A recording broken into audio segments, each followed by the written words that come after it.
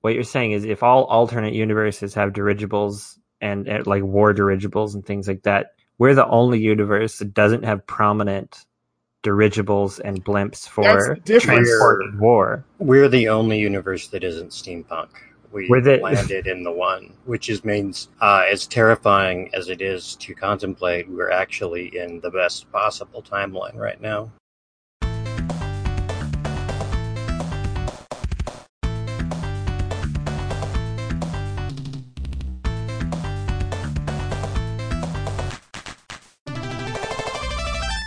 Welcome, Mega Faithful congregation, to this, the fourth reading from the Book of Mega Drive.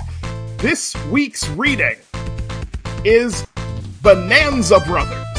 This is a very special episode because instead of voting on a random selection of Genesis games, this week I asked everyone who's been on the podcast so far what game they would talk about if they could pick whatever Sega game they wanted to talk about that was on a Sega system.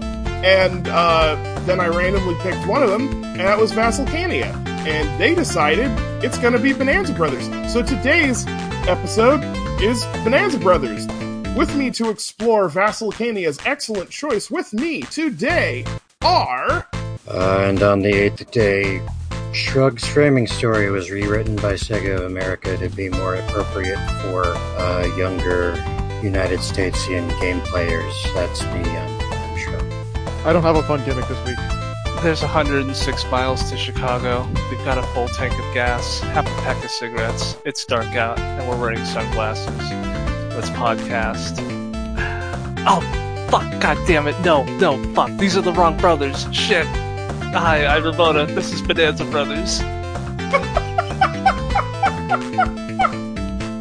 Hi. I have no legs and I must feet.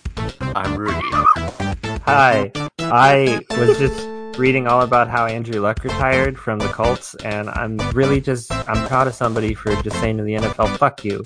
This is my body, and you don't get to destroy it. I'm going to live the rest of my life with these millions of dollars that you gave me. I'm Vassalcania. I picked Bonanza Brothers, and to be completely honest, I don't have much to say about it. So yeah, all of us together are going to explore 4 increasingly challenging zones. Blast Zone, Fantasy Zone, Labyrinth Zone, and Death Egg Zone. First up, as always, is the Blast Zone!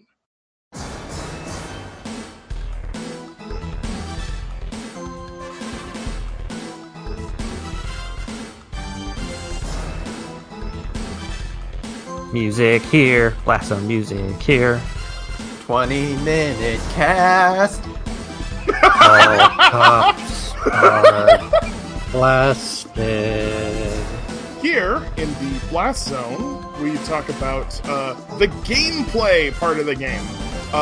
Just the mechanics, the feel of the game, controls, that kind of stuff. Things that are provided, as always, by the bounty of the blast processing of the Sega Genesis / Mega Drive, depending on your region of choice. So to give a little intro spiel to Bonanza Brothers, this is a semi-stealth-based, arcade game.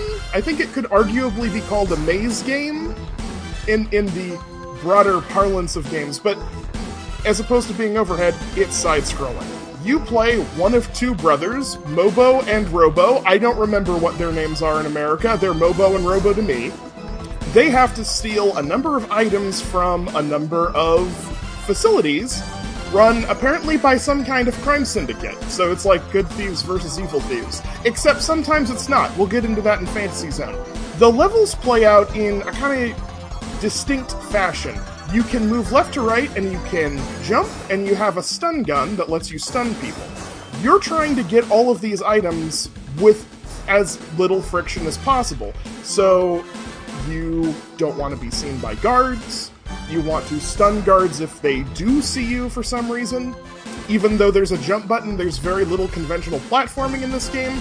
The jump is mostly used as an evasive technique or a way of getting over certain obstacles, which we'll get into more.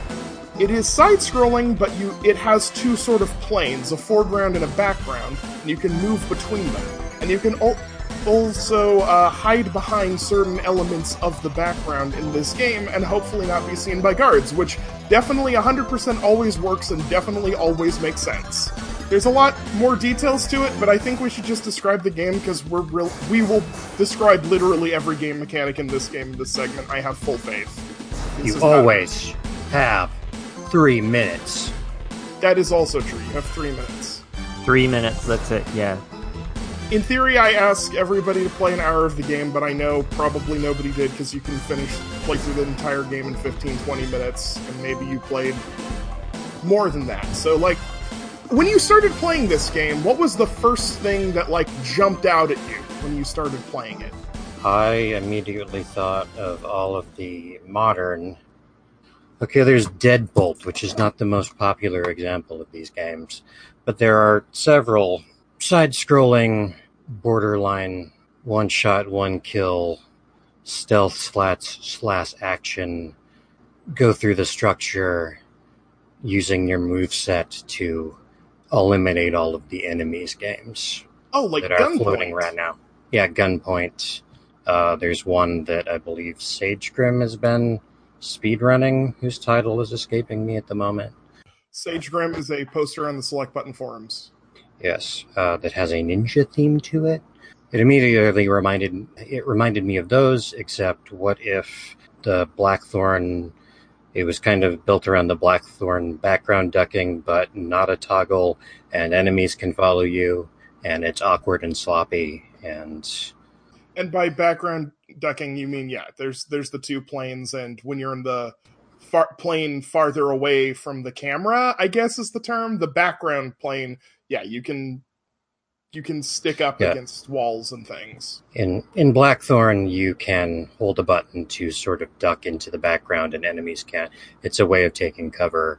In this, you can very freely move into the background, and while you're in the background, oftentimes it's just an alcove, but sometimes there's longer stretches where you can move along in that plane. And unlike in Blackthorn, enemies can follow you and beat you or shoot you while you are in the background plane. It's not just a hiding spot. So it's more complex and more finicky and sloppier. Just sloppier. So, okay, I just want to say, I picked this game having never played it and not really knowing what it was about for reasons I'll get into later. But yeah, I was just shocked by how slight the game is in general. Like, I was like, oh, that's it, you know? And I did think that, I don't know, just everything felt a little sticky, a little hard to pull off. Playing the Mega Drive version first and then playing the arcade version. The arcade version is a much smoother, better experience for multiple reasons, which again we'll get into. But yeah, I was just kind of like, oh wow, I guess that's it for this game, huh? That's all we're doing? Okay. Cool. My first impressions when I played this game, I was like 8 years old at the time. I guess the initial reaction of like, whoa, this is different. This isn't like playing Contra. This is different.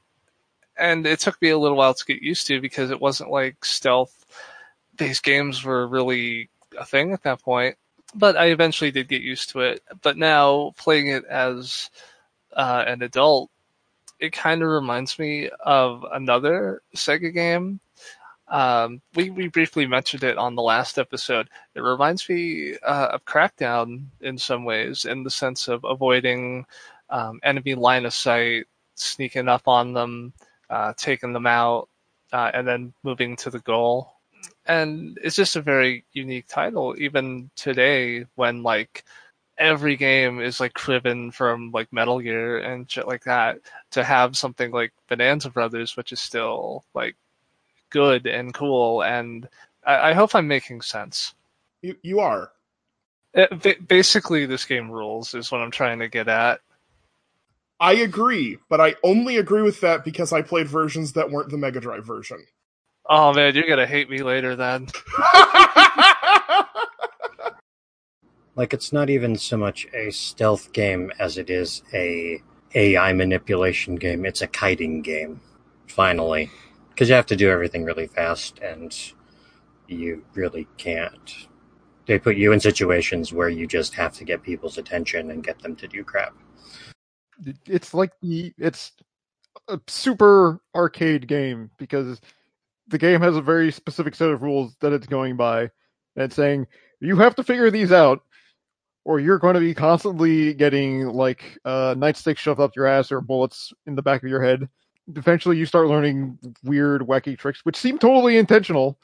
You know, a lot of weird shit having to do with like plane switching, because they have to do it too. They would try to follow you and other weird shit. It seems very much an arcade game first, and then the kind of the issue with like any other version is like, well, how well is it replicating the arcade version? It's like there's a dude all done up in SWAT gear with a riot shield, and you can only stun them from the back. As soon as they see you, they get all aggro and will doggedly pursue you a little bit faster than you can move. So there are sections of the levels in this very short game where you really have to move very specifically to manipulate how they move between the two planes so that you can evade them. Yeah, so you can dodge them in the very limited amount of space they have. Manipulating these big weird dudes with shields so you can either just avoid them or shoot them in the back. And that's not strictly explained to you, or it might not be obvious. Probably because it was originally designed to get your quarters, but it ends up being mechanically interesting. And stairs, they also lose you if you use stairs. People don't know what stairs are. Sometimes. Bro, Sometimes- I warned you about sometimes- stairs. I warned you. Sometimes they just go like, oh, there's stairs here and I can still see you. I'm going to shove this in your eye. Yeah, if you get them off the screen, if nobody's what's wrong with my brain? Don't even fix it in post. Make Shrug, everyone I'm ready see my to shame. take over for any time. Okay. I'm just been patient with you. Yeah, I just want to say, You can just take a break and then come back when you have your point. We're gonna We're just Reach talking over for the tag! Reach I over just for the wanted to tag! say, as soon as they're off the screen, they fucking reset. But if you're not too far ahead of them, they will follow you upstairs. I have had them follow me upstairs and murder me. That's what my brain got stuck on. That tiny little thing. That's what's going on up there. That's what's going on in my head. That's just a tiny thought that my tongue just couldn't get around. Yes, Shrug. Yeah. Yep. Love you, buddy. But I had to. I couldn't let it go. I couldn't let you talk. I could never let you talk. I'll never let go of this button. I know that's our rule in podcasting, is you can't. I will never let anyone talk. Rudy, let's take the tag, Rudy. All right, I have the conch. So I want to take issue with you introducing this game as it's only 30 minutes because, well, that's an excellent link for arcade games. Much like a shooter, and like Bob said, this game is about, theoretically, it's about playing the game over and over again to gain mastery. And I think that is possible, but, well, I'll get to that in the Death Egg, what I actually thought about that.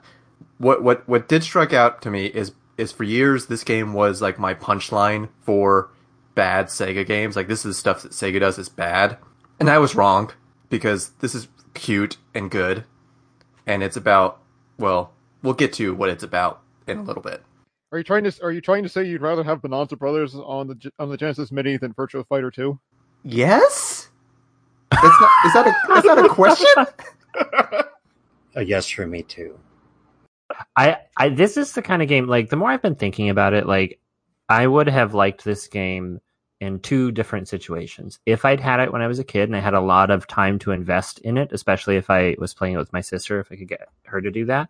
Because even though it is a short game, like Rudy said, it's an arcade game, and that you definitely get a lot of benefit from repetition. The other way I would have liked this would be if it was in Like if they had okay, when I worked at DirecTV, they had a couple of arcade machines in one of the lunchrooms. And it was one of those like multi-game things that had a bunch of games on it. And it would have been awesome to play two-player Bonanza Brothers with somebody like in 15-minute chunks, but every day, and get really good at playing this game. I think that's where it's interesting. I think this game benefits from mastery, and it benefits from co-op, and I don't really do either of those things anymore. I don't master games anymore because I have too many games to play, and it's hard to set up co-op with an old arcade game unless you're physically in the same room with somebody. Like, it's kind of a pain in the ass. Yeah, it's interesting.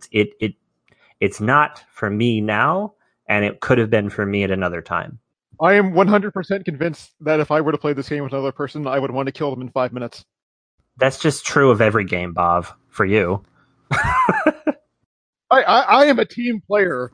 Thank you very much. Okay, so for both of your points, like that did want to point that when you're bringing up the game, the fact that it's always split screen, which bears mentioning because I know I have at least one friend who cannot play split screen without getting a migraine. The double images messes with the brain. But that it's always split screen, it's always enticing you to say, hey, you can have another person and they can be somewhere else, which is very thoughtful and nice. Yeah, that's the next logical place to go here. This is a co-op game, and it is built around the conceit of being a co-op game.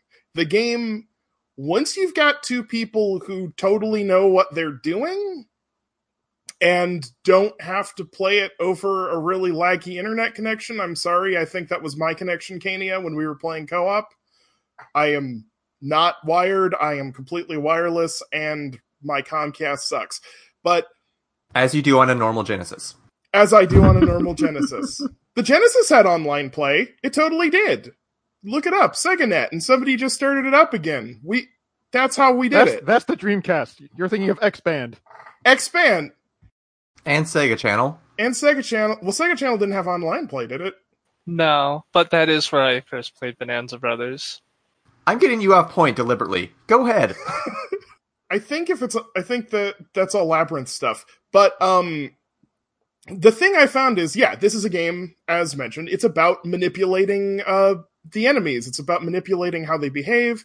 It's about manipulating their actions. Because they will chase after you if they see you. They have big heads that turn left and right, and you can see with their big cartoony noses and their glasses and stuff what direction they're looking in. And when they're looking in your direction, they'll chase you. But the thing is, they'll chase either of you and ignore the other one. So you can set up situations that are impossible to set up in single player by having both players be constantly kiting and drawing attention from guards so the other player can get treasure the other one normally couldn't. And you probably could screw over another player while playing this game, but I don't really think you can. Not like in a lot of the Mario co-op games where there's like a ton of active stuff you could do. It's really good. I had a chance to play this with a friend who was in the room on my Sega Genesis and not over X-Band or whatever. And it was super responsive when there wasn't a ton of slowdown from the fact that the Genesis couldn't handle all of the sprites all at the same time. But just, there were so many cool moments where it was like, hey, you go over there and grab the gold bars and stun the SWAT guy in the back, and I'll come over through the other angle, and then we'll both get on the Zeppelin at the end of the level. And it was really, really cool in the moments it was working. And that seems really cool up until the levels start becoming increasingly linear, and there's really only one sort of path you have to go in the amount of time you're allotted. I think it's interesting because, Bob, to your point, I do feel like some of the later levels are weirdly linear. I think that there are ways of going about it that aren't so linear, though, that are hard to see unless you're playing two-player, right? Because if you're doing it single-player, that 3-minute time limit is pretty harsh. But I think the levels are actually pretty thoughtfully designed for co-op, especially like because they introduce different concepts to you at different times. Like the level with the zip line is very much about like, okay, there are two distinct paths here. and they only really make sense when you have 2 players. But then I think the bank level, no, the mint, sorry. The mint has a room where all of the guards, there's like 3 shield guards, and if you were to distract them from one side and shoot them from the other side, it would be awesome. So it's like teaching you that you can do those kinds of things where you can move enemies around and to the advantage of the other person. But yeah, I thought it was pretty thoughtfully designed for co-op for the most part. I could see how the levels were built for that. And it was to the detriment of playing it by oneself, I feel like. It's very much the Bonanza Brothers for a reason. Unlike the Mario Brothers, in which there is one superior brother and the other one is completely Luigi. redundant. Yes, thank you. Luigi has a higher jump and he does that kind of hover thing, so nailing landings is way easier. Exactly. Yeah. Luigi's the better brother of the two, and Mario is probably a traditional Catholic. They're related. I would imagine they were both baptized and belong to the church. Oh, but Luigi's lapsed, though. Luigi's just a chill bro. Okay, all Catholics are lapsed. They just Mario's not trad cats. Luigi's met a ghost. Okay. Luigi Mario, was a Holy ghost. What are you Ghost. talking about? He was a ghost. Mario has rejected Vatican II. Mario goes to fucking Mel Gibson's church. They do all of the mass in Latin. Hey, Tigress, Mario. what do you think Bonanza Brothers religion are? Huh? You know, on the Sega Bonanza- cast? On the Sega cast? Yes, okay, so the Bonanza Brothers, what religion are the Bonanza Brothers? Honestly, I think, okay, here's the thing. I think the tall one is a new atheist and the short one is an agnostic humanist. Oh, I just straight up think they're both atheists. They look like they'll get into a Twitter fight and quote Richard Dawkins at you. I think they're both agnostic because they're thieves, so they always think they have to have a certain belief in mysticism, at least in terms of luck.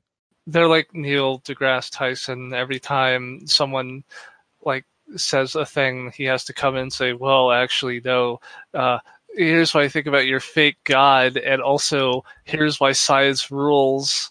They're Christian libertarians. That's the answer, obviously. No, they're freaking anarchists, so they can't be. I think, I don't know.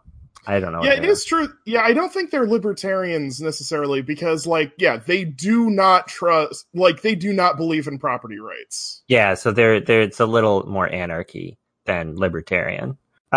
Shit, right. Okay, what do you think? Please don't be tankies, Bonanza Brothers. They're anarcho-libertarians. Yay! They exist.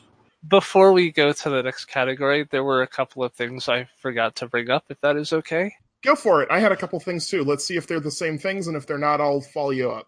Something I noticed, between the two versions of the game, like Mega Drive and Arcade, is that the arcade does feel more like a traditional shooter, but with the ability to go behind walls and having to pick up items before reaching the goal.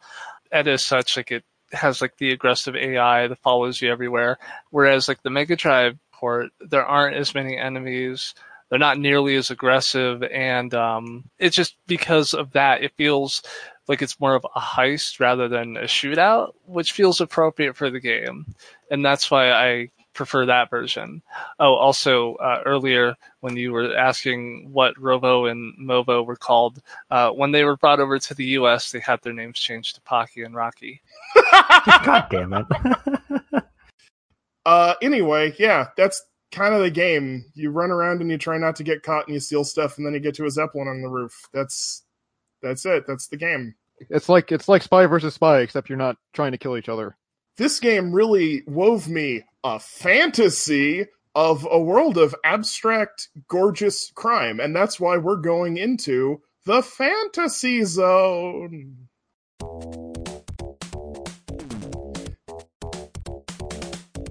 Dude.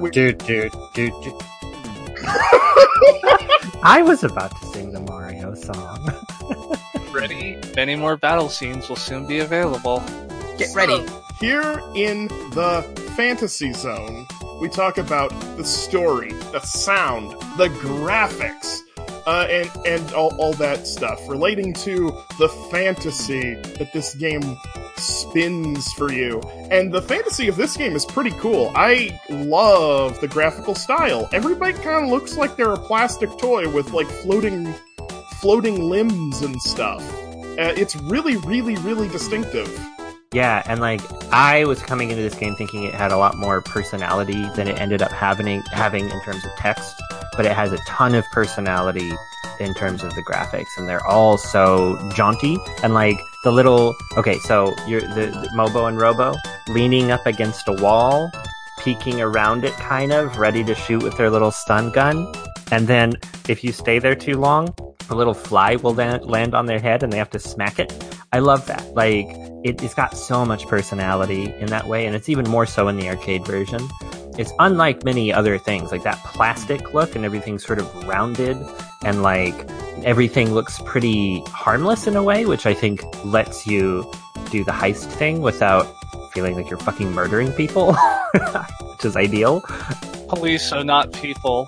These are private security, so I don't know where you stand on private security. Private security, you could take a hike. A lot of private security are moonlighting police, though. So They weren't racist enough to make it to the real police. Yeah, I said it. Ah, shit. Well, I work in private security. No, I don't. But anyway, this game has a ton of great little animation. Like, some of the guards, as a game mechanic, which wasn't mentioned, will fall asleep sometimes. They'll like lean on their nightstick and fall asleep, and you can sneak past them while they fall asleep. There's these dudes who run around with towels, and they just kind of get in your way, and when they either get stunned or something, they'll like drop all the towels, and you'll see all the towels fly everywhere. You said towels while we were playing, and I had a realization later. Those are plates, and what happens there? You shoot them, they drop the plates shatter, and it notifies nearby guards. So it's a sound thing. There are also sleepy dogs, and they're little. They look like little robots, little red robots, but like made of balls, roballs, and make a terrifyingly painful sounding yelp when you stun them, which is like the most unpleasant single thing in a video game I've experienced recently. One of the things I love is there's like the green guys that if they spot you, they start panicking and they have a lot of sweat bubbles and they don't really want to shoot you, which is like so clearly like the security guard that's in too deep. It's like, I didn't sign up for this shit. And I love that the guards that they spot you and they shoot into the air to notify everybody else first.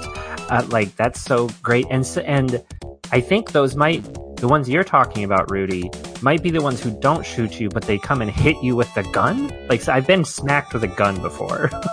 Both these the blue were and the green ones. They only did that. The upset thing when they were in the arcade version. I didn't notice it in the Mega Drive Genesis version. Both the green and the blue dudes will sometimes hit you and sometimes have guns and shoot you, or do both, depending on how close you are to them.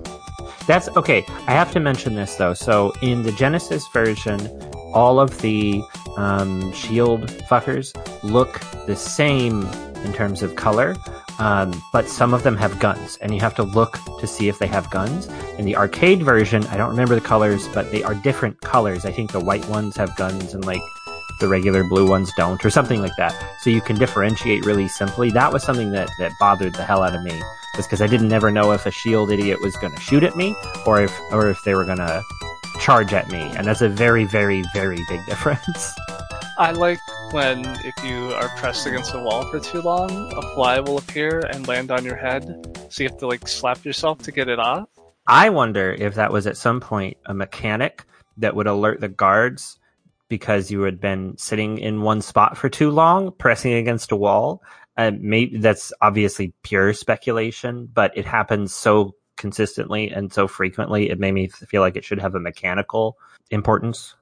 Either way, it's a missed opportunity. Speaking of like mechanical importance when hiding, in a couple of the levels, like most of the time you just press up against a wall when you're hiding, but in a couple of the levels something different will happen. Like there's a there in the lab level, there's robots, and you'll pull off the head of one of the robots and you'll stick it on your head to like hide as like a robot. And I think in the department store level there were melons, and you'd hold the melon in front of your head, and it just makes me smile thinking about that. I just loved that little animated flourish. So it seems like a lot of you had not watched the attract mode, which tells us the story of the game. Where the fact is, you are specifically robbing from criminals and banksters and hucksters. You're taking the money back, which makes that's the biggest fantasy of all, is that we can touch the 1% and get it to them. But not in the American version, Rudy. They rewrote my backstory to make me more acceptable for children's entertainment. Is the Mega Drive attract mode different from the arcade one? The arcade one specifically talks about like you're doing these things. Yeah, well, in the Mega Drive American version, and I actually played both because I have cartridges for both. Let's go with that. Sure, whatever. So in the European and Japanese version of the game, it has that story. Yeah, you're taking all of these big rich people stuff in Badville. You're like these heroic thieves who are... Bad Town. It's what I call America. But... So, get fucked on, America. That's like my favorite shit, is like heroic thieves taking from rich people, basically. And in the American version, that's not what you are. There's a guy who owns all of this. There's a guy who owns the department store. There's a guy who owns the mansions. There's a guy who owns the cruise ship. There's a guy who presumably owns a pyramid. The last level's a pyramid. I don't know why it's a pyramid. It doesn't really fit either story, but there's a pyramid. And he's like, I want to see how good my security is. So in order to test my security, I'm going to have you steal everything. So you are stealing stuff at the request of the guy who owns it, presumably to return it to him after you've succeeded. And it's just awful. That's the American version. That's what they changed for the American version of the Mega Drive version. And it is so disappointingly bad. But I know in the expanded Bonanza Brothers universe that's actually a secret heist where they put all of the stuff that they stole into a van, and then the van has hidden panels where they've created mock duplicates of it, counterfeits of it, and they swap it out before the owner figures it out, and then they return the crap and they keep the real stuff, and they live the rest of their lives happily until Bonanza Brothers 12. Yeah, that's in the OVA. Yeah. Oh yeah, a little bit about the music. It's really jaunty and jazzy and fun and bouncy. It's fun music, yeah. I was watching a video of it just before we started recording to get myself refamiliarized with it, and I was like, oh yeah, this music is good. It's fun. It really has the vibe of like the fun Saturday morning cartoon feel of the whole game. Yeah, it's very cute music. Also, something about like the graphics themselves, like the way the characters were all modeled, it gave me a vibe of like late 80s, early 90s, like 3D modeling. They didn't look like human beings, they were just like geometric shapes meant to look like a human, like an abstraction. That game really gave you that vibe, and it looks really cool. Yeah, like, especially the arcade version, because you can see these super high-resolution, super fluidly animated characters and every little detail on these bright, shiny, plasticky people. It's so gorgeous. It offends me that anyone would play a game that's available on the Sega Genesis Mega Drive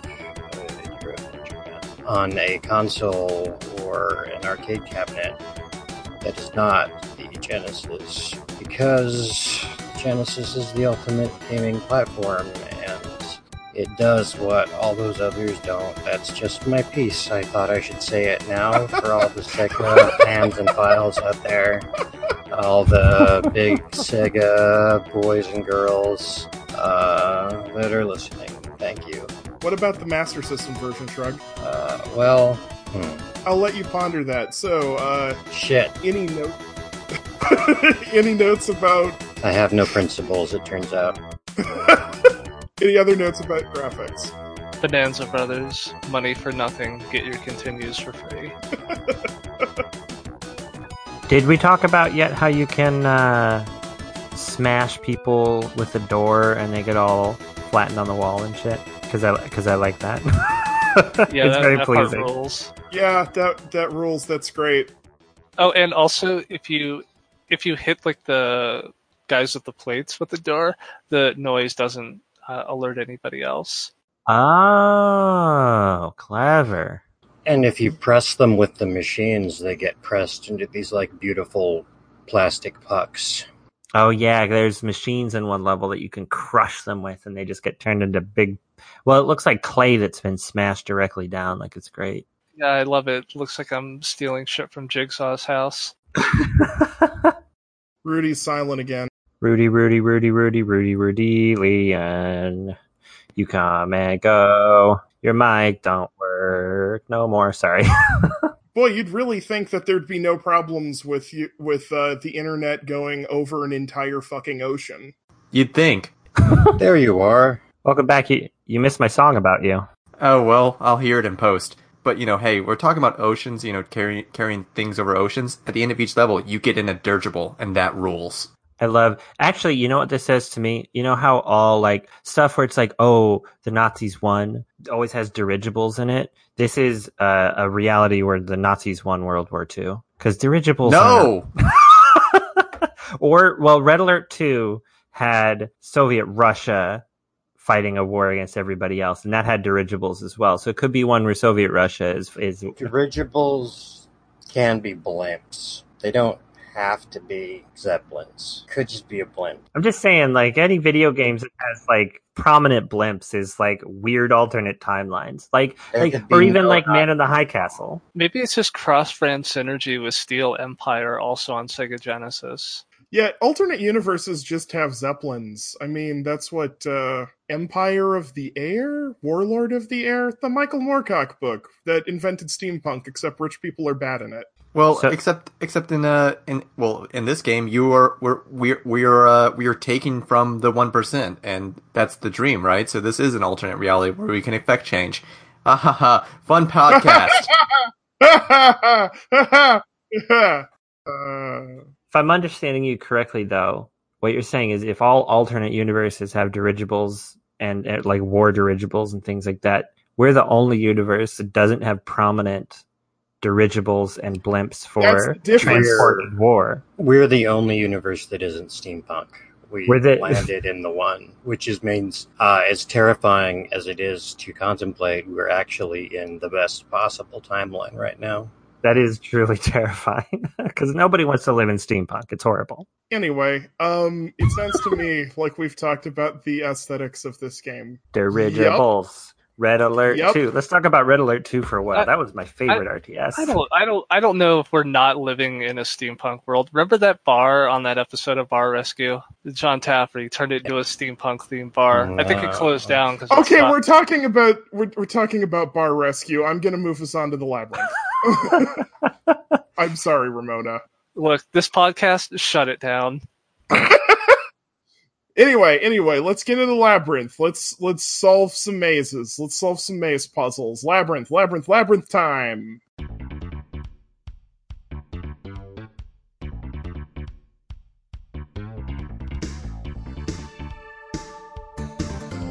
Here in the Labyrinth Zone, we talk about sort of meta stuff about the game. Research about the game, maybe different versions of the game, maybe stuff from the game's manual, if anyone's looked that up. That seems to be where this goes. Just generally stuff about the game, but not really part of the game itself. Yeah, this game was influenced by a game on the Atari 2600 called Keystone Capers. In that game, you played as a cop where you chased a criminal and also reclaimed all of the stolen property. So it's like an inverse of Bonanza Brothers in that way. And also why it kind of has like that Western designed aesthetic to it, like the way it's like split screen and all of that, as opposed to like a traditional like single screen deal like you see in a lot of Japanese games of that era. That's a really good call, because I remember my dad talking about Keystone Capers being one of his favorite games on the Atari. So when I found Stella, the Atari 2600 emulator, that was the first thing I did was, well, I downloaded the entire Atari library, which I think you could probably fit on a shard of a micro SD card. Anyway, was I loaded up Keystone Capers, and I was like, holy shit, this game rules. It's so fast. And like, yeah, this is definitely, even if there wasn't like a source saying that, this is definitely inspired by Keystone Capers. I like it. I thought the exact same thing as the two of you, actually, because back on GameTap, remember GameTap? Some of you had GameTap, I know that much. It was like Netflix for games, except it was before Netflix was Netflix for Netflix, essentially. Oh, I remember GameTap. Yeah, I had like a didn't demo. have it, but I remember the commercials with Professor Utonium doing the narration. Yeah, so I had GameTap for a year, and they had Keystone Capers, and it was one of my favorite things to play on it. And I was like, I think I was 11 or 14 on the leaderboard for Keystone Capers for like an entire month. Damn. I would play it so much because I loved Keystone Capers. Yeah, I would never have made that connection on my own, so I'm glad you brought that up, Ramona. I want to tell everyone the reason I picked this game, because it's super not clear from the way I've been talking about it. I picked this game because I follow somebody who goes by Moon Hotel on Twitter, and they, for a long time, were running a Bonanza Brothers roleplay blog on Tumblr and on Twitter, sort of, and I followed it, and it was great. It's very charming. Like, the Bonanza Brothers in this are extremely charming. And so I kind of thought that there was some of that coming from the game, which I had never played, and, you know, I just thought this would be a good opportunity to play around with it.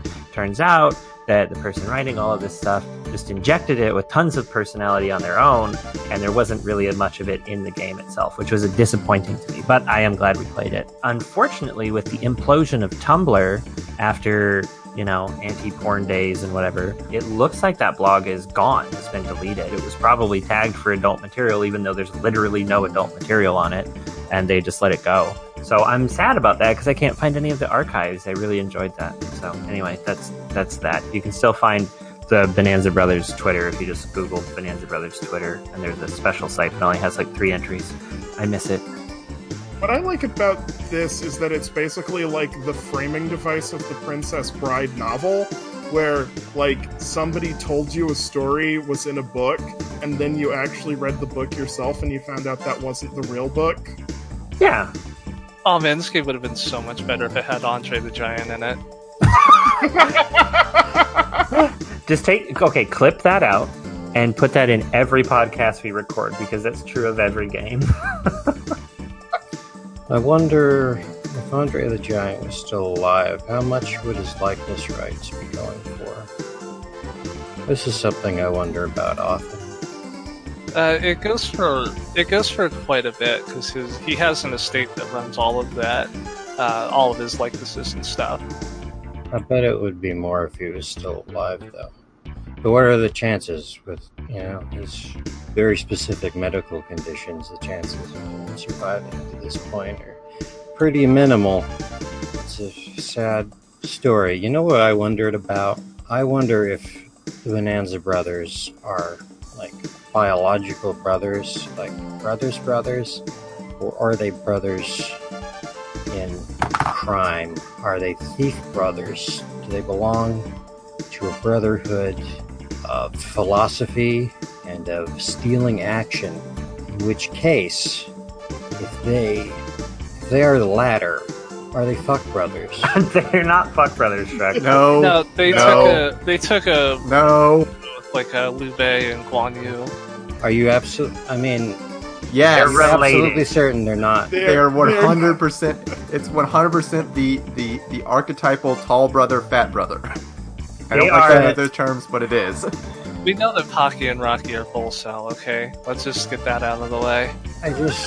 I think in the American version they're called Iggy and Spike. I remembered that. No, they're called Mike and Spike. They're called Mike and Spike. Like Mike and Ike, but for And they named Mike and Spike seemed too aggressive for Candy Brand, so they changed it to Mike and Ike. And your favorite movie theater candy was born from Sega. Say thank you to Sega next time you see Sega at Thanksgiving. Thank you, Sega.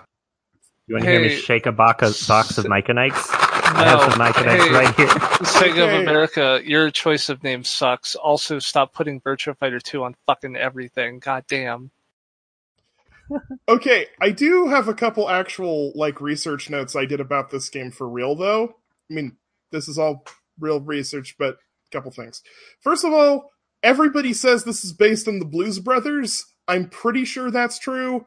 I just from a gut feeling, but I don't actually. But it seems pretty obvious they're based on the Blues Brothers. Secondly, this game got ported to fucking everything, which is really wild to me because I believe the Genesis came out in '89, right? Yes. Also, if it's based on the Blues Brothers, how come there wasn't a level where we stole from Nazis, specifically Illinois Nazis, the worst kind? Where was the level where he stole an entire culture's music? That's the real bad town. Anyway, that's an excellent point, though. The thing that I found really wild is okay, Master System port in '90. There were multiple Sonic the Hedgehog games on Master System. That's not weird. This got on the Turbo Graphics, specifically the Turbo CD. This was on the ZX Spectrum. I don't Wait, know. not the Turbo Graphics, the PC Engine, the American. It never got ported to America, but yeah, it got on the ZX Spectrum. Sega puts their stuff on PC for some reason. That's just the thing they did. They put half of their best Saturn game, maybe not half their best Saturn games, but a bunch of their best Saturn games on PC when the Saturn was still semi-viable. I don't know why Sega did stuff like that, but what's really wild to me is the PC Engine is a competing 16-bit system. And they put it on there. Was it just because it was doing better in Japan? I don't know. And Double dip. Do you want to know a secret? There's a version of Afterburner for the Famicom. And Space Harrier. Yep, the Space Harrier was also on the PC Engine, as well as Fantasy Zone, which was also on the Right. Famicom. And Shinobi. The first time I- and Alien Syndrome, and a lot of games. It's kind of bizarre how Sega was simultaneously a first and third party developer at one point in time. No, Sega just likes money from licensees. Fuck you. Money speaks all languages. Why wasn't there a more Mario 64 like Sonic the Hedgehog on the Wii U?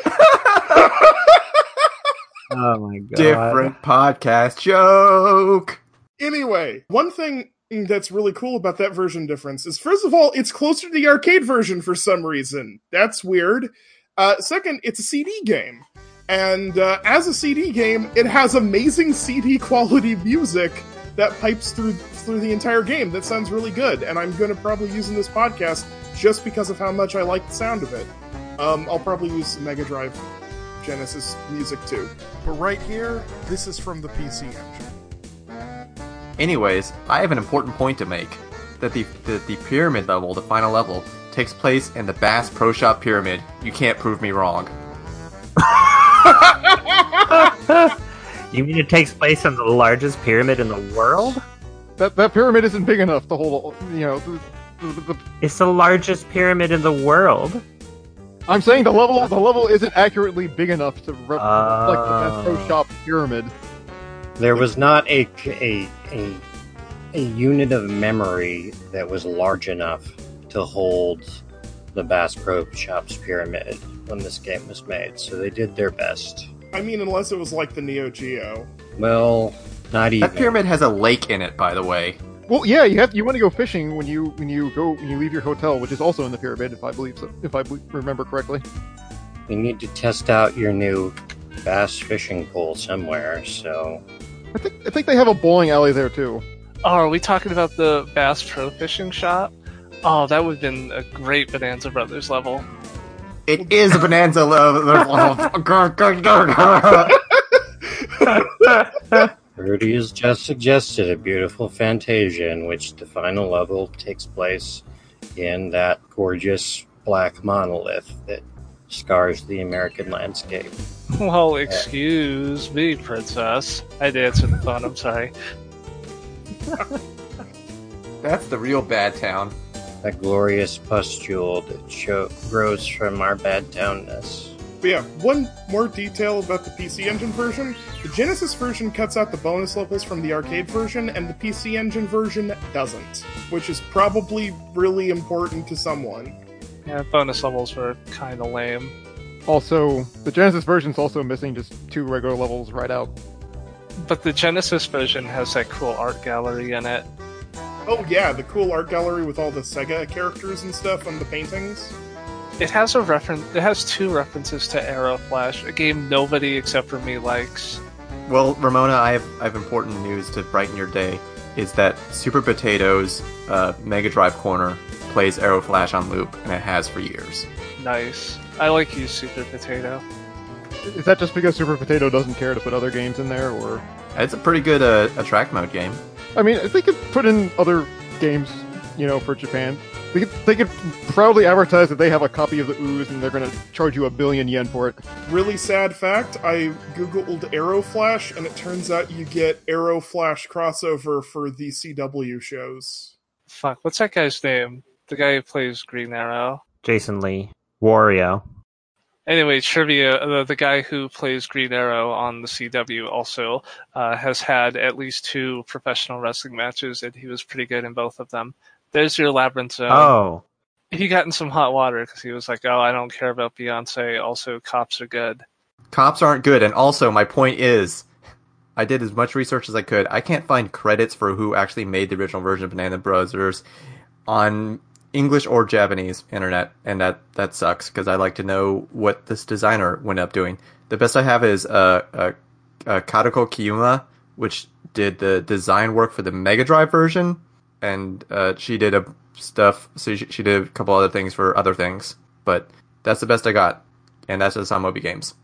This game is a big void. There's not a whole lot of history about it online, and by not a lot, I mean none, because I certainly hit the books for this episode. It's almost like everyone forgot about it because it's kind of not great. Oh, it's fine. It's a great game. Yeah, I really like the arcade version. They were in a Sonic Racing All-Stars, what's it, but not the sequel. Yeah, Why so not was the Ristar. sequel? No one gives a shit about Ristar either. I love that little fucking star. Look, we needed to make room for Danica Patrick, the best Sonic character of all time. You're forgetting about Wreck-It Ralph, who has always been the number 1 Sega character. The best sponsor for a children's racing game is a web provider called GoDaddy. Oh, Jesus. Okay. You only have proof that he shot 1 elephant, or was it a lion? It was an animal. It was on safari. Who I did? don't know. I'd say that Super Bowl commercial qualifies as shooting a second elephant. Good lord. So yeah, that's what we turned up about this game. Mobo and Robo are still Okay, alive. so Stealing not- from the rich. Given to themselves. Heck yeah, now they're the 1%. Now we can steal from them. Steal from them. Steal from them. There's nothing. I feel sort of silly for picking this game. But it was going to be this, or it was going to be fucking Sonic the Hedgehog 2. So those were. I don't play Sega games. Sorry. Okay, so we've talked about Bonanza Brothers. Have we brought up the extended Bonanza Brothers universe of games yet? I have a little to talk about, yeah. So this game got a couple sequels, but none of the sequels play like it, and all the sequels kind of play like each other. They are puzzle-based minigame collections for the arcade. do you steal shit somehow? No, not at all. Can you steal the cabs from the arcade if you want? If I you mean, if you're a true Bonanza bro. I always go to the arcade with the furniture dolly. I don't know about you. Maybe you're just really strong, like a really powerful individual with big muscles. Okay, but I still need a dolly to get it upstairs, and And a large coat. It just makes it easier. If there was 2 of me, and we had if we had a 12-foot long trench coat, then yeah, I would do that. Hey, anyways, Bonanza Brothers side games you were saying? Yeah. one is called Tant R, and one is called Indicant R. Is that right? I think that's right. It's Ichident R, and there's Ichident also R. there's a third one, Sando R. Yeah, and I played a bit of Tanto R's Genesis version. I guess Mega Drive version, because it was never released in the United States. I don't think. Yeah, it never was. At least not on the Genesis. Not on the Genesis. Yes, it got a release on the PS2 through the Sega. I don't remember the name of the collection in America, but it was part of the 3D Ages, the 3D Ages 2500 line for a second. It was one of the initial volumes before Sega was like, "Hey, D3, you're picking a bunch of shitty contractors and you fucking murdered Golden Axe in cold blood. We should do something else."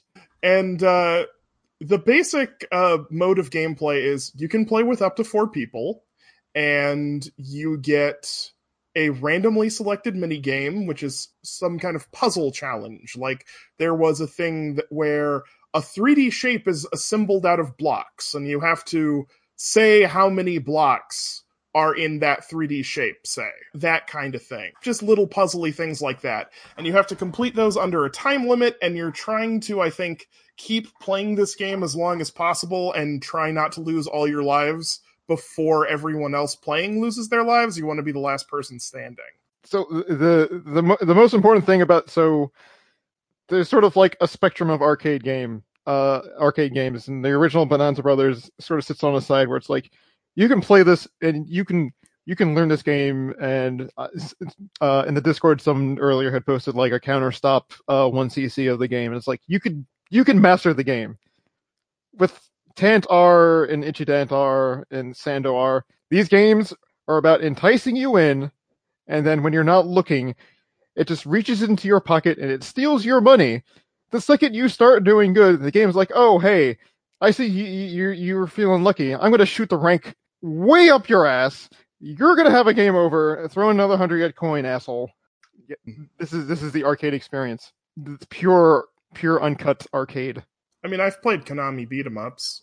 Yeah, those games are actually easily exploitable. But yeah, I'm not going too in-depth on these because there is a non-zero chance that this will be covered in a secret live episode that is probably very secret. It's my leading candidate for it. I'll probably be talking with some other people about that, but I would like to cover these games in some more detail in some different circumstances at some point. Because they're neat, even if they kind of kick your ass at later. They're kind of connected to the larger phenomena of the quiz game that was a big thing in Japan for a while, and they also kind of prefigure stuff like WarioWare. Well, Tigress, you've already signed up to do this podcast forever, so you'll eventually cover every Sega game, with the expandedness of time. Yes, you can never stop.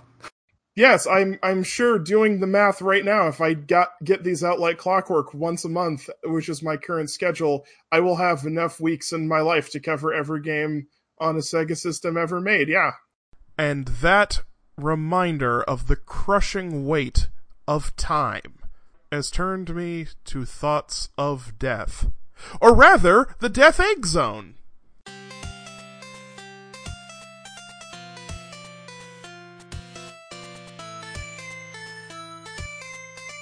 Hooray! The egg of death. This is where we all die. I'm dead now. High five. Yeah. High five, Skellington Mania. No, you'll live if you go up to the edge, and while he's standing there, and you spin dash, and he just dies immediately. Nope, I'm in a grave now. Just chilling in this coffin. It's great. It's nice. You're holding up to get away from the bullets. It's a great bullet dodger. You weren't supposed to stop pressing the button to spin dash. You weren't supposed to actually spin dash. You were just supposed to wind it up.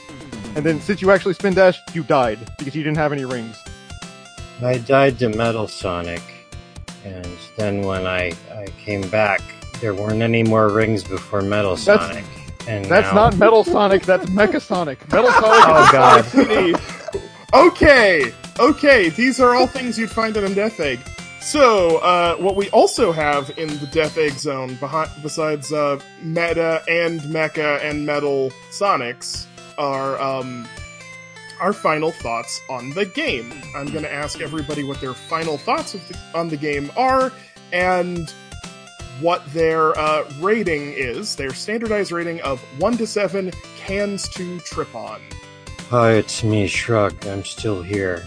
I'm still queer. I understand if you're not used to it.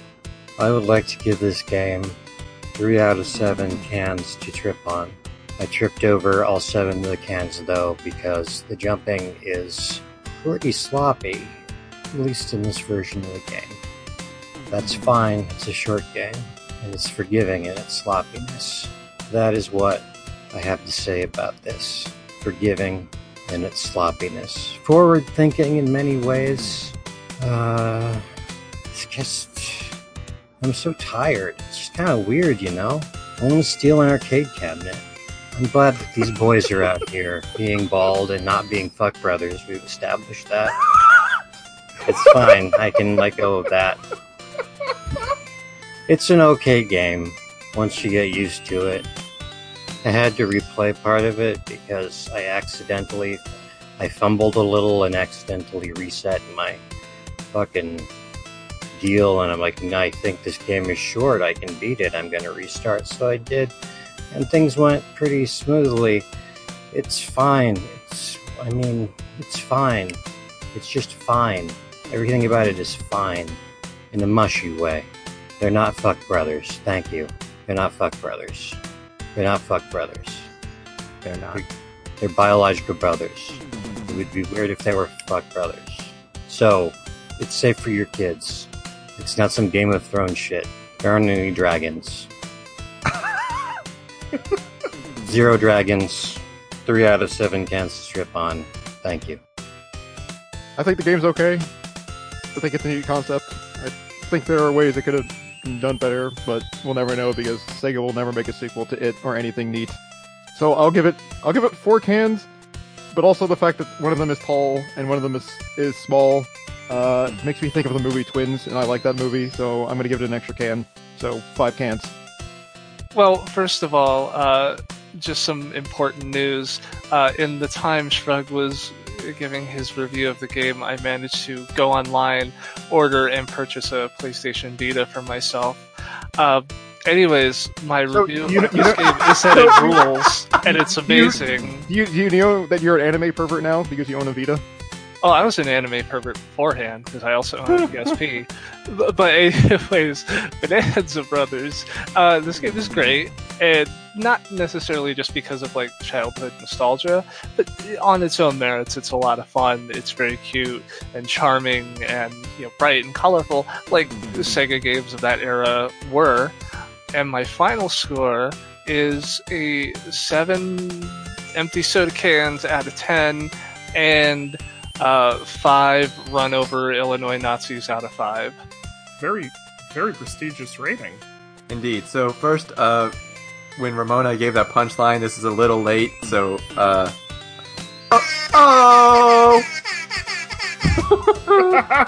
It's okay, you can fix it in post. You just put air horns everywhere. Air horn, air horn, air horn. particularly that bit.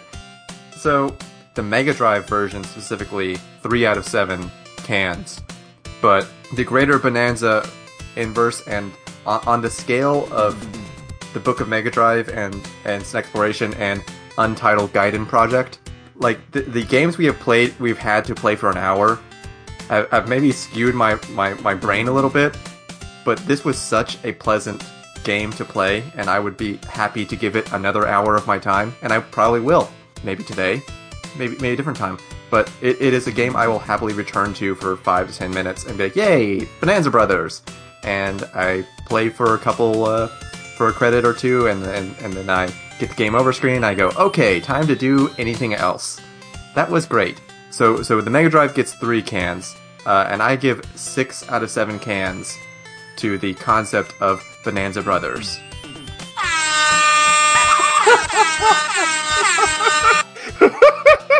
Thank you, Shrug, for that. Not since the GamePro Exploding Heads have I been so happy for a video game review scale.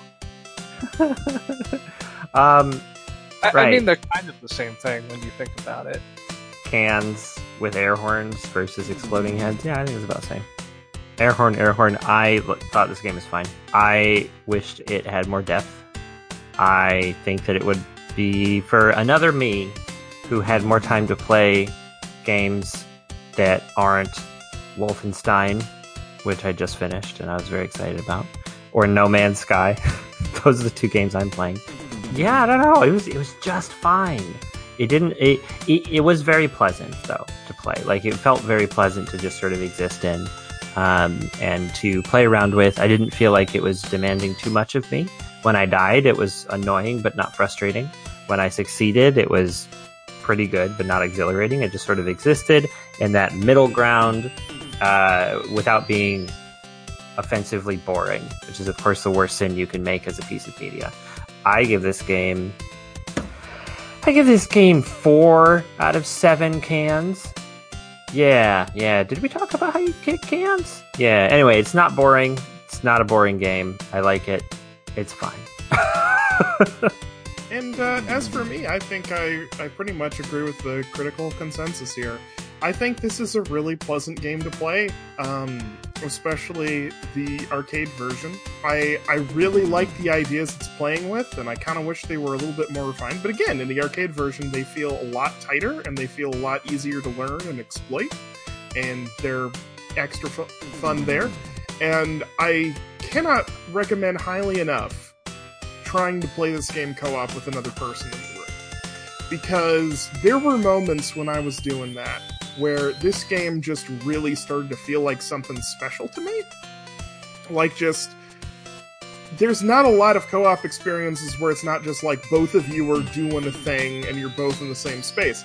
This game has mechanics designed to feel that way. I also love the aesthetics. I feel like it's the kind of aesthetic that I really feel is a very Sega sort of aesthetic, where there's so much style just exploding into your face, blasting into your face with this game. And it's just so memorable and aesthetically great. And the thing in the sequels is they carried that aesthetic forward. They definitely thought that the aesthetic was the strongest part of this game, which maybe it is. But I thought it was real fun. I'm gonna give this one, you know what, I'm always the generous one. I'm giving it 6 cans to trip over out of 7. Ugh. Which we didn't get to mention in Blast Zone, that there's various things that you can trip over, cans and bananas and rakes, and that's a really fun comedic timing thing of introducing the player to a mistake that they didn't know they could make. Yeah, that's great, and we should have mentioned it. And we did, now. Is it more like the Bananas Brothers? No, the rake thing would have led me into a childhood story. It would have taken like 15 minutes. It's good to end. For Rudy's sanity, at least. Hold on, are there any other video game consoles I can look up during this time frame? Like that this was on? Do you mean to buy? You could buy a WonderSwan if you don't own one. Oh, that is true. You have to buy a Swan Crystal. That's the best one. Yeah, I saw that on an episode of Metal. I didn't mean to do this, Tigris. I'm sorry. You could get a Neo Geo Pocket Color. Well, you should already own one. I'm aghast that everyone doesn't already own a Neo Geo Pocket Color, considering it is the one portable Sega supported after the Game Gear died. That is not Nintendo. Anyways, Tiger, it's been great seeing you. It's been great on the podcast. All right, later. Goodbye. Bye. Bye. Thank you. Yes, that's been... Wait a minute! We have an end thing. There's an entire end spiel. Too late. Rudy's gone. He went on a Hooters road trip. Oh, you should buy a copy of that. So, yeah. You've been listening to the Book of Mega Drive. I'm Automatic Tiger. You can find me on Twitter as Automatic Tiger, on the Select Button forums as Automatic Tiger. And you can find the podcast itself at Book of Mega Drive. If you want to be found, folks, where can we find you? It's me, Shrug. I'm Shrug on the forums. I'm at Shrugopoulos on Twitter. I have some tabletop games, shrug.itch.io. Give me tiny amounts of money. to experience the being apostasy in a religious community. Very exciting. I'm on Snexploration on this very same feed sometimes. I'm on No Rangers Allowed, being a dwarf with the erstwhile Tulpa and the lovely Miles and the wondrous Gary, and Cuba's okay, I guess. Maybe I'll be awake when we record tomorrow. Who knows? I think that's everything. Help. I'm not going to give you any contact information because honestly, you shouldn't want to hunt down my opinions. They're all terrible.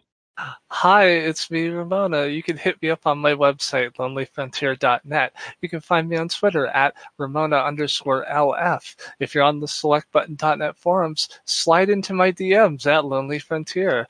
You can buy my games at aquanautsholiday.itch.io. My birthday's in 2 weeks, so please give me money. Thank you. Hi, I'm Broody. You might have heard of me on this podcast. You can also hear me on hingeproblems.com and read some articles on hingeproblems.com. And find me on the Twitter at Tokyo Rude if you need to hear me chronicling the death of video game stores in Japan, which is too late, they're all dead. Hi, I'm Vasselcania. You may know me from the main feed of this podcast, which is the Super Nintendo Exploration Squad, which you can find at snes.zone or Snexploration on Twitter. We haven't released a podcast in a while, but it's going to change soon. It's going to change soon. I promise. I lost the last one. If you want to just think about me for a while, instead of the things I do, you can find me on Twitter at Vasselcania. It's like Castlevania, but you switch the C and the V. And then I'm also on the selectbutton.net forums as Vasselcania. And I stream on Mixer as well, mixer.com/Vasselcania. I'm on the internet a lot, it turns out. That's it.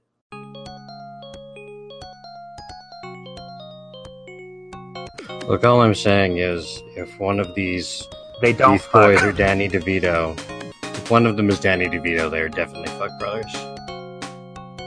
In short, Okay. This game is Sega's response to the Mario Brothers. In Bonanza Brothers, you play as two criminals. I don't like criminals, I like plumbers. Aha, aha.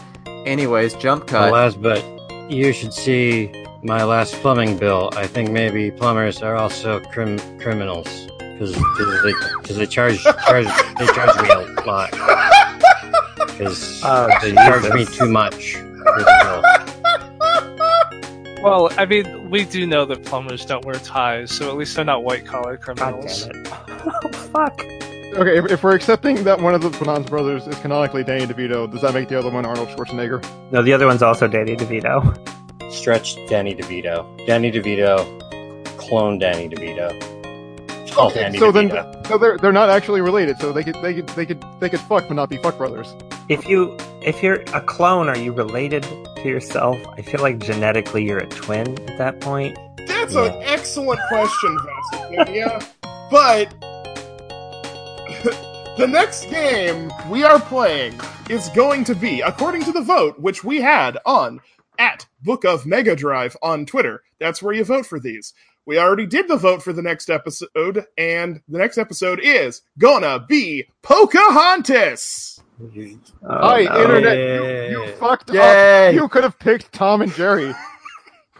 You know what we need to do? Internet loves Yay. all the colors of the wind. We should just watch Pocahontas the movie and Moana the movie, not the game, and then we can just compare and contrast those two. Did you just say Milana? Moana. A bunch of white people Joanna, comparing those come movies. on, would be good. pretty Oh god. Margot. Go. There's no way at the end of Mulan you're thinking of La Mulana, the Crab classic. Oh Jesus. I don't want to play Pocahontas. Too bad. But the internet fucked up. You could have voted for Tom and Jerry, and then we would have to have watched Tom and Jerry the movie, which I was reading about that movie. It has 9 musical numbers, and it's only 90 minutes long. I'm so excited to hear y'all talk about colonialism for an hour. God. Oh no. Listen, let's be real here. People only voted for it because they were expecting us to say something really messed up and problematic and get canceled.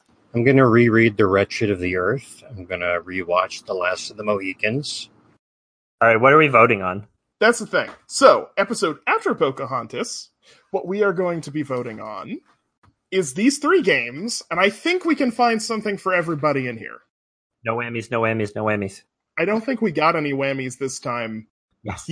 I don't believe you.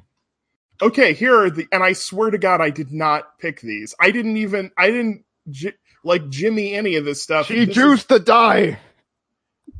This is just what came up. Here are the 3 options for the episode after Pocahontas. Sonic and Knuckles? Hell yeah! Never Dope. heard of it. Shadow Dancer, The Secret of Shinobi. Dope. Oh, hell yeah. And Strider Returns, Journey from Darkness. Holy Yes. fuck! No, Yes. fuck that. No. Everything on Strider that one. Returns. Oh. Everything on Strider Returns. Can All we the chips. please? All the chips. Is the Shove robot all gorilla of in them- Strider shove all of Returns? them on there. Can we please play Sonic and Knuckles? Strider Please? Returns. Strider Returns has the Bob seal of approval. You need to vote for that game. You need to make these people suffer. You need to make these people regret they were ever born with this game. You seem to just not really like people that much. I watched McCaw stream this game, and it took him 3 hours to get through this game, and it's only 4 levels long. Sonic Dude, and if we Knuckles, do please. Strider, I'm quitting the podcast, and Lord knows this shit show can't stay afloat without me. You are the heart and soul, Ramona, and the hype woman. You're always keeping us on top of the news. You know, iTunes #1. That's because of you and your 23 million followers. It's just Okay, gonna look. be me reading out of books about boners without you. So Friends, when are we going to be able? When are we ever going to ever get a U.S. Gold game made without the knowledge of Capcom? Only because they have the license to release the game in Europe, the original show. When are we- Hopefully never. Yeah, US when are we gold, ever? more like US old? We're like Bad Town. Bad Town Silver. US Gold is a company where every single word in it is a lie. Okay, well, see, they started out as a company. They were importing software from the U.S. into the U.K. I And- am aware of this. Yeah, so it makes You makes say sense in import. context. It's more like they just sort of dump toxic waste into the water supply. Okay, they didn't release Captain Planet in the Europe. Sega did. First off, More like US piss. But yeah, do you want us to suffer? Do you want us to play Sonic and Knuckles? Do you want to play Shadow Dancer, The Secret of Shinobi, the one I know the least about off the top of my head? You get a vote. Vote on the Book of Mega Drive Twitter. Follow us there. You can find updates about when the podcast is happening, and sometimes I put Sega stuff on there. Not a lot, but sometimes. And yeah, follow us there. That's where you should go and change our fate forever. for once, don't fuck the vote up. Do the right thing. Make all these people suffer the greatest indignities that they will ever encounter in their video gaming careers, in ways you cannot even begin to imagine. Piss. For the record, I would like Sonic and Knuckles. Yes. Sonic Sonic or and Knuckles. Shadow Dancer. I got a lot to say about the Shinobi series. So if you wanna hear me slowly slur my way through yet another podcast talking about shit I played as a kid, that's the one to go for. But also Sonic. I'm cool with either. You know, it's your vote. You know, you're not my property. I'm not your mama. Do what you want. Thank you for listening to the Book of Mega Drive. Thus, once again, a chapter closes on the Book of Mega Drive. Thank you for listening. Hope to hear you back. Let's play those great wave crashing sound effects now. Sega.